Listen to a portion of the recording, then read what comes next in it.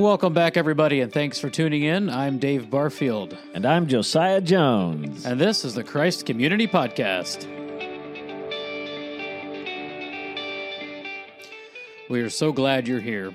We hope our show will encourage, challenge, and uplift you with the gospel of Jesus Christ. In today's episode, we talk about the world around us, discuss the latest sermon, read some scripture, and as always, we'll spend time praying for you. So let's get to it.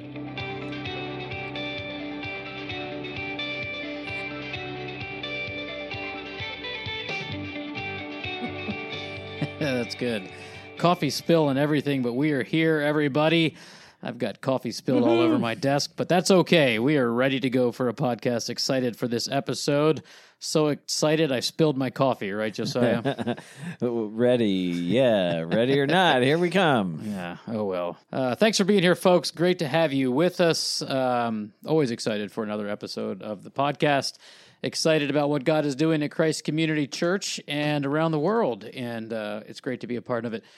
Josiah, big win for the Colts this weekend, huh? How about that? Yes. What are we, 8-3 now? Yeah, well, I think it's 8-4. 8-4. Isn't it? Oh. Talk about what God's doing. I think there was divine intervention in that game. Well, Frank Reich, I mean, he's a fellow believer, so it's got to be God's work, right? He was president of the seminary. Graduated so from, you're basically on the team. That's what you're saying. Pretty much. Much. Frank and I you're are pretty tight. tight. Yep. That's good. Yeah, big game. But you know, I ran out during the game to pick up a pizza for dinner, and when I got back, everyone's like, "What a play! It's amazing! It sealed the deal! It's luck!" And I'm like, "Oh, I missed whatever just happened." That's what I was saying. You missed divine intervention. Yeah. The center had a bad snap. It wasn't looking good, and so when God's people pray, I guess that's what it is. Well, no, Let's get off of sports too. Okay, maybe not too quickly, because after that it was downhill for me. Having grown up in Philadelphia, I was an Eagles fan, and they tanked again, so they lost afterwards. And then after that, I lived in Colorado for quite a while, and then the Broncos also didn't do so well against the Chiefs. Yeah. So started off on a good note with the Colts, and anyway. So, but Washington beat. That's true. That's true. They beat the Steelers, the undefeated. So the what is it? The 72 Dolphins. They're still the only undefeated team. So, all right, now done with sports, everybody. Thanks for hanging with us. We had to get that off our chest. So, second Sunday of Advent, this last Sunday. What a blessing it was to be at Christ Community Church. Both services were a blessing. I hope you were able to join us either in person or online.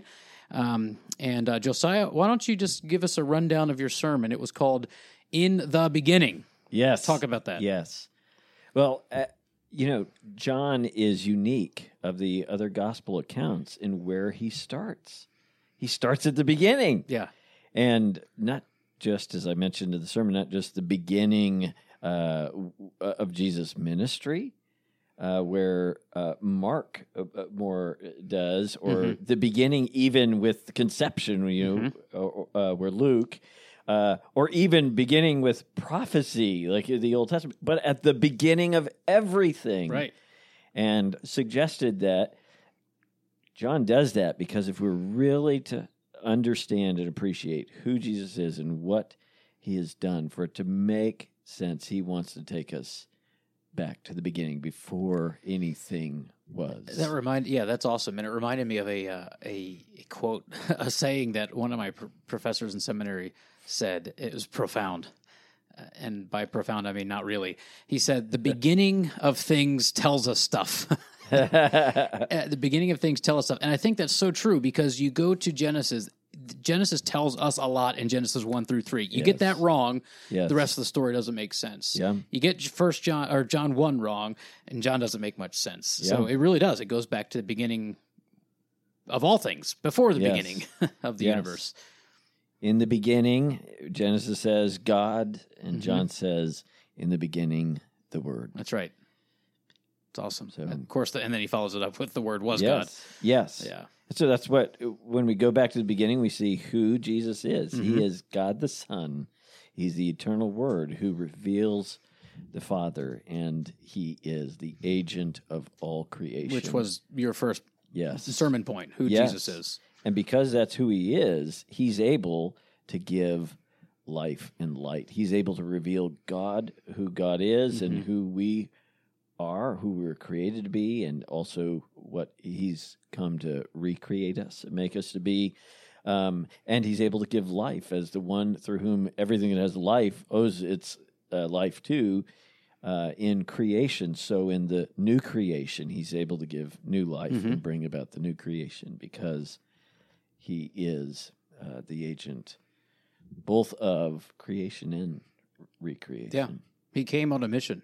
I was speaking at a missions conference one time, and I may have stolen this question from somebody else. I don't know. But I asked the people that were listening, I said, who's the greatest missionary of all time? Of course, this is a trick question. And, yes.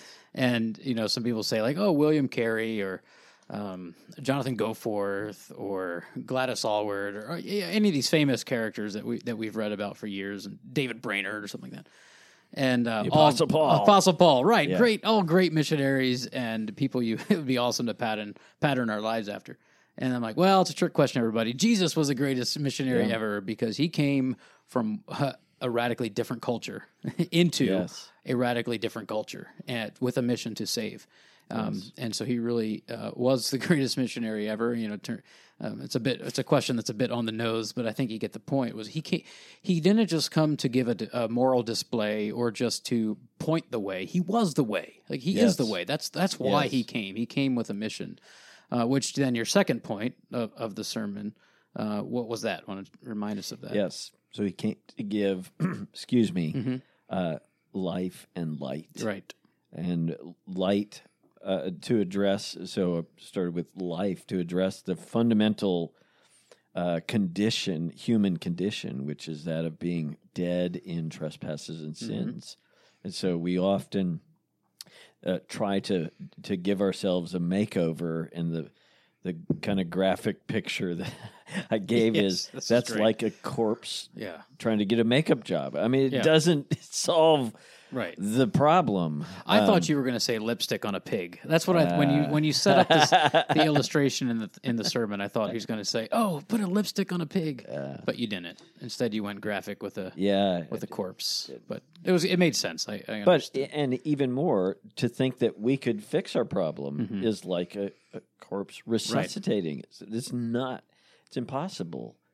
But there is one who's able to make the dead alive. Right. And it's ultimately the one who came and took on human flesh so that He could pay the wages for our sin, experience death Himself, and because He was without sin, overcome it, and be raised from the dead, and so give life to all who trust in Him. So He's able to take corpses and to make us alive. That's one reason I love the story of Lazarus and how Jesus raised him from the dead, because the text in John goes to detail saying that he was dead. He was very dead, 3 days dead. It's very obvious that Lazarus was dead, to the point where people were weeping. And when Jesus came, they kind of berated him for not coming sooner. And I love the fact that Lazarus could do nothing to raise himself. Yeah. He was dead. And Jesus said, "Come forth," and Lazarus came forth. Jesus' words create life. Yes. If you look at Ephesians 2, dead in trespasses and sin, you're at the bottom of the ocean, dead, not able to breathe. But when Jesus speaks, life comes. And I think that it's just so exciting to hear the story of, going back to the beginning and seeing Jesus is the life and the light. To think about how His creative words didn't just make the universe around us, the physical things that we see and can experience and test, but He also creates life in souls. Yes. And the second part of that, He also gives life. So there's life. There's a close connection between life and light. And I think if we pull back and do some theology, it's He quickens us. He brings life, and with that life that He gives comes understanding, so that we see God for who He is. We see ourselves for who we are, our need and trust in Jesus, and so begin to understand ourselves and our world and God Oh, right. Your sermon also reminded me of an illustration I heard one time, and I think it was John Piper that said it. I'm not sure, but the illustration was used bugs, and he was trying to illustrate how evil is scattered by light. And when you go down to an old furnace room or a basement and you flip a light on, all these creatures, these bugs, these spiders, whatever, they flee from the light, right? I mean, that's what the light does. When Jesus shines his light, it scatters darkness. The darkness doesn't comprehend it. And I thought, oh, that's a great illustration, but it's just a little bit short. It comes up a little bit short to me because there are some bugs that are drawn to the light. And when you turn the light on, whether it's a moth or a lightning bug or, I don't know, whatever kind of a fly or something, they're drawn to that light. And I think that's a great illustration for the difference between people that are lost in in sin and people that are have already been brought into the kingdom of God's beloved Son. We're drawn to the source of light, which is Jesus. So the central point of the gospel is be transformed from a cockroach into a moth. Right? You know what? We could just end the show right there. That's perfect. That's right. Don't be sense now. Be a moth, a lunar moth. Yeah. No, the illustration, I think, I'm sure it falls apart at some point, but it's helpful because, we want to be drawn to the light. Yes. And left to ourselves, we can't do that. Yeah. But wow, when Jesus comes after us, we can't do anything but that. Yes. There is, and that is the beautiful when Christ gives us life, his life within us, then we're attracted to the light.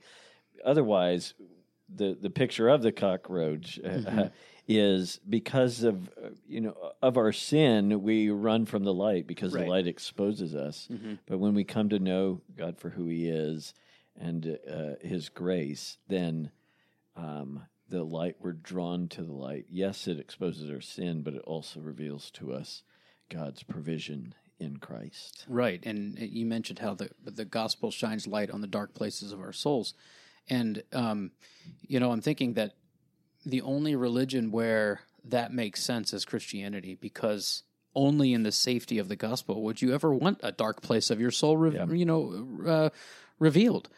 But when you're safe in the gospel, knowing that Jesus is a way better Savior than we are sinners, then it's okay. Amen. It's okay that to come, as David would say, broken and contrite before God, because he already knows, and he's already made atonement for it. And that's the gospel. That's what we can celebrate. Amen. All right, so let's put on our philosophical hats for a moment. All right. Because, hey, it's your fault. You brought up Bertrand Russell in the sermon. Some of you know Bertrand Russell. He was a 20th century philosopher at Cambridge, Trinity College, and colorful character. Actually, he was more of a mathematician than he was a philosopher, but he kind of became a philosopher eventually, or at least well known for it. And one of his main things that he became well known for was this little book that he wrote called Why I Am Not a Christian. And it can kind of sound intimidated by here's this philosopher, and he wrote a book, Why I'm Not a Christian, like a full frontal attack. But it's really just the old atheism that's rehashed every few decades or so. And it's, you can see Christopher Hitchens or Richard Dawkins, same stuff, just rehashed. But in the sermon, you quoted at length one of his lines, "Only on the firm foundation of unyielding despair can the soul's habitation henceforth be safely built."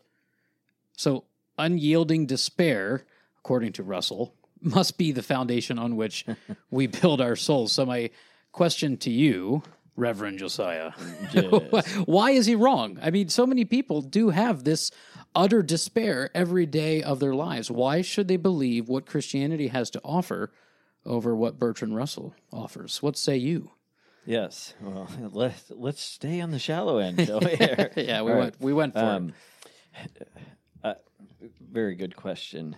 First of all, I think it's important here to point out, even in the two things that he combines, that there's an obvious problem: firm foundation, unyielding despair. Firm foundation for what? Yeah, is that you call that a firm foundation?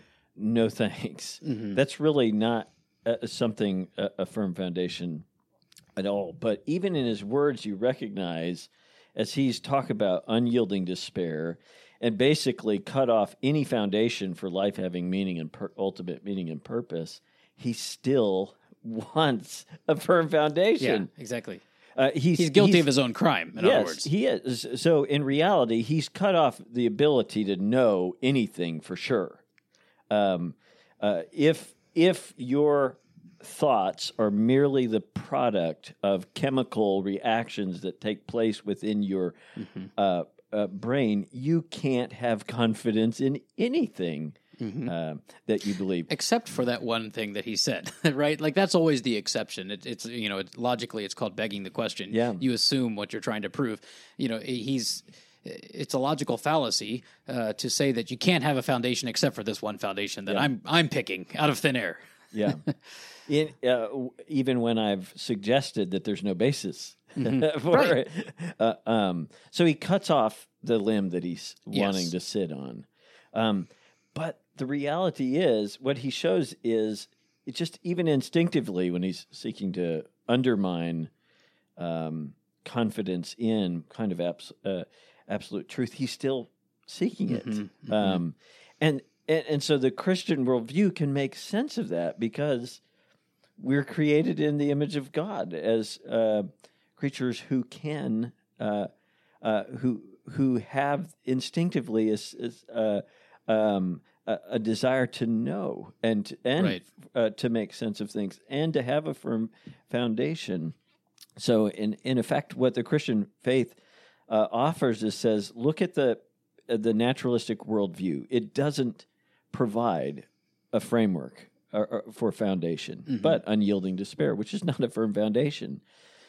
So, in effect, what the Christian worldview says is try on the Christian worldview for size, and you'll see this provides a foundation for making sense of your life and of the world and of morality. Right. And so it's like it's like offering lenses that you put on, and once you put the lenses on, you say, I can see clearly now. Versus, having poor eyesight and then being told, here, this will help you see, and you put on and there's pitch blackness. That's in effect saying the equivalent of, I think, what Russell is doing when he talks about, let's give you a firm foundation of unyielding despair. Yeah. So, which it's funny because it's no better. Why not just pick unyielding joy as a firm foundation, or unyielding whatever? He happened to pick one thing that, because everyone was experiencing it around him, especially one of his students, Ludwig Wittgenstein, which he was one of his main counselors and tried to pull Wittgenstein out of the despair that he was going through, right? So they're all experiencing despair. So he's like, well, this must be the unyielding foundation, right? And I'm like, well, you could have just gone back a few centuries or millennia and picked the Epicureans and said, well, unyielding pleasure is our foundation, right? I mean, it's just arbitrary what he chose, and happened to be what everyone was experiencing. And it's funny because he was an analytic philosopher, but he shared the same experience with the existential philosophers of despair when, Sartre killed himself because of the nausea, etc. But anyway, it's interesting because what I think is interesting to segue or to tie into what you said, Christianity accounts for utter despair, for unyielding despair. That's one of the beauties of Christianity.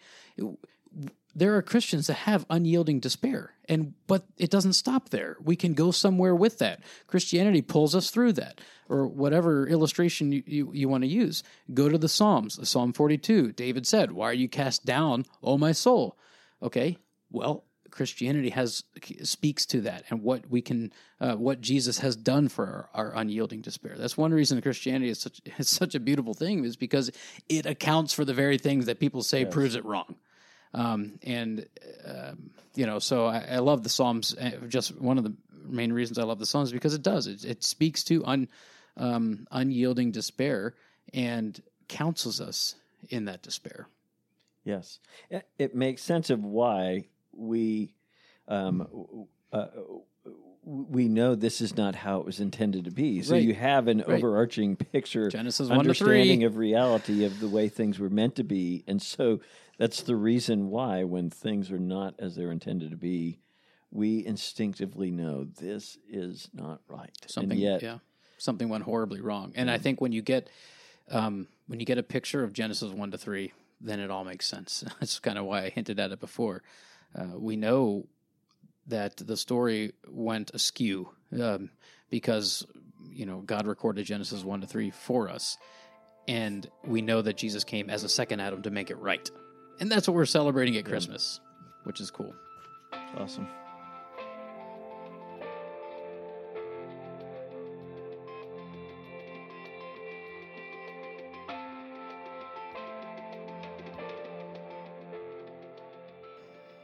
Next up, we want to spend a few moments in God's Word.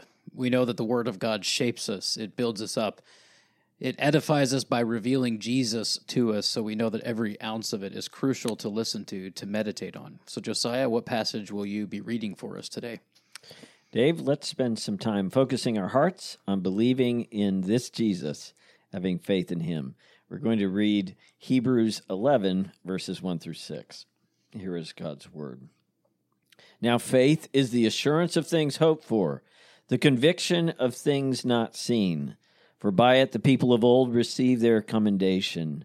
By faith we understand that the universe was created by the word of God, so that what is seen was not made out of things that are visible. By faith Abel offered to God a more acceptable sacrifice than Cain, through which he was commended as righteous, God commending him by accepting his gifts, and through his faith, though he died, he still speaks. By faith Enoch was taken up so that he should not see death, and he was not found because God had taken him. Now before he was taken, he was commended as having pleased God. And without faith it is impossible to please him. For whoever would draw near to God must believe that he exists and that he rewards those who seek him. This is the word of the Lord. Thanks be to God. Josiah, what stands out to you today from that text? Well, Dave, we've just been talking about the Christian worldview some, and I think one verse in particular, which says, by faith we understand, and it goes on to say that the universe was created by the word of God. So to use a fancy term, here you see an example of a sound epistemology, a way of knowing, of course, the term that philosophers use for knowing. Notice here it's by faith, seeking understanding, as St. Augustine said, I believe in order to see or in order to understand. So here, in effect, it's like God comes to us as we, because of sin, our eyes have been darkened so that we don't see things clearly. And God says, here's my revealed truth through the scriptures, ultimately through the person of my son Jesus. Put these glasses on. And when you put them on through faith, you see. You begin to see how things fit together. What we were intended for, and make sense of the world and our lives. Yeah. So awesome. That's one of the things that stands out, particularly as it pertains to what we've been talking about. Yeah, and that's further proof that we have a rational faith. It's not just a blind leap, like some philosophers accuse us of. There's a rational side to our faith that. Well, it's obvious. Right here, by faith we understand. God has given us reasons to believe. And then when he works in our hearts and we believe, then we get the Christian glasses. You mentioned putting on these glasses. It's not that we were neutral beforehand and had no glasses. Everybody has glasses on of some kind, right? Even an atheist, they have atheistic glasses called presuppositions, right? Everyone has glasses, a perspective, a worldview, and God in his almighty power takes our dead perspective and gives us faith, like we see here in Hebrews 11. And I love that verse, the last verse that you read, verse 6, without faith it is impossible to please him. It's not like faith is some little add-on to our Christian experience, right? Yeah. You better have it or you can't please him. And then he goes on to give the promise or the benefit, right? For whoever would draw near to God first must believe that he exists and that he rewards those who seek him. How awesome is that? There's a promise, there's a blessing to believing. It's not just, like God is some kind of despot that forces us to himself. He attracts us with this irresistible attractant and rewards us for believing in him. And what's the ultimate reward? Those who seek him, what's implicit is the ultimate reward is God himself. Yeah, you get him. Yeah. You get the one whom we were made for. Yeah. Who is the source of life and joy and deepest satisfaction. So to kind of bring that picture to a close, as you mentioned, we all are wearing glasses. And so what Jesus does is he says, listen, the glasses that you're wearing, we've been talking about naturalism, right? Mm-hmm. They're like a muddy, broken glasses where we're not, we can't see and make sense of our lives and of our world. They're still, because of what we refer to as common grace, there's still a reality that shines through. But Jesus then says, let me take your muddy, cracked, distorted glasses and let me give you the revelation of who God is and who you were created to be and what I've provided so that you could be who you're created to be.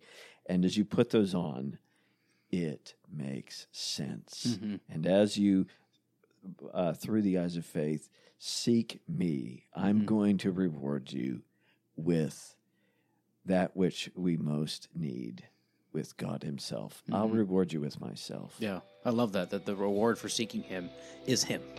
Yes. That's cool. Amen.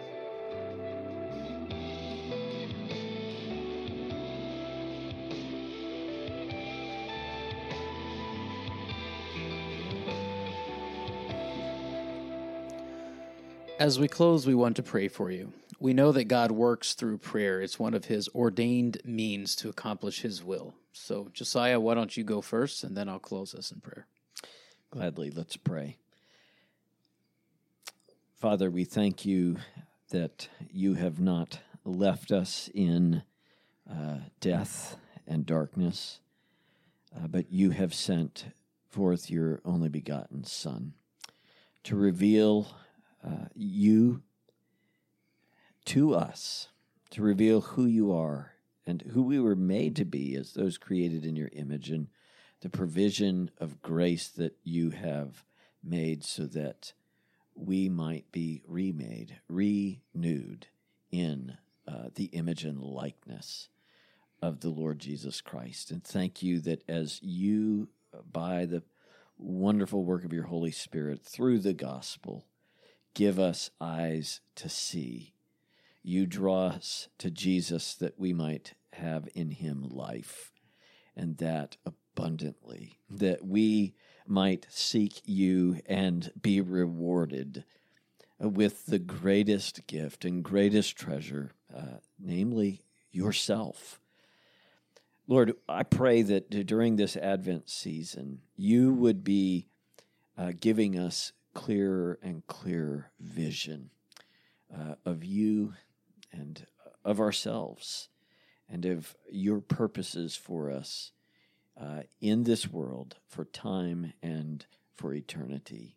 And as you renew us, would you be empowering us to be lights that shine brightly, that reflect the glory of our Savior, Jesus. And would you be working through us to draw others to him? Would you be taking off the broken lenses that obscure the view of you and ourselves and the world, and enable us to see through gospel lenses the truth and the beauty of who you are and who you've made for us to be? We pray in Jesus' name. And Father, we just give you praise for what you already have done in our lives to give us that life, to give us light, so that we can see Jesus for who he is and become more and more like him. Lord, this is not our own doing, so we give you praise and thanks for it. We don't deserve it, and yet you and your grace and your love and had mercy on us and shined Jesus into our souls and made us alive. And this is an incredible truth that we're celebrating at Christmas time. We get perhaps caught up in the beginning of the story with Jesus coming as a baby, but he came as a baby for a purpose, to be on mission to seek and to save that which was lost. And so we thank you for being so determined to go after those that are lost. And Lord, we pray now for our church as we try to shine Jesus' light and his life into this area, in the Indianapolis area. We pray that would happen during this time. Lord, we pray for visitors to come through our doors. Yes. We pray for visitors to find us online, that they would see Jesus, that they would be drawn to the light, not scattered, but drawn to the light, and that you would create life in their souls and take away the unyielding despair that we talked about, and give them the unending joy that we know is possible because of Jesus. Lord, these are big things, and it's perhaps easy to say, to pray them because they're so big and just kind of, we can cast them out there, but we really mean it, we really want it, and we want you to work. And so we plead fervently that you would do this, and that you would send forth laborers too into this area, to neighbors, to community centers, to gyms, to workplaces. Send forth laborers into that harvest, and bring people out of the darkness into the light. We pray that would happen during this Christmas season. And we do it all ask it all for your glory, the glory of your beloved Son, Jesus Christ. And we ask it in his name. Amen. Amen. Thank you all for listening. If you've enjoyed this, we invite you to share it with family and friends. To learn more about our church, visit us online at christcommunitycarmel.org. And if you're in the Indianapolis area, we'd love to have you join us on a Sunday morning. And join us again next week for the Christ Community Podcast. Until then, the peace of Christ be with you. And also with you. Amen. And God bless.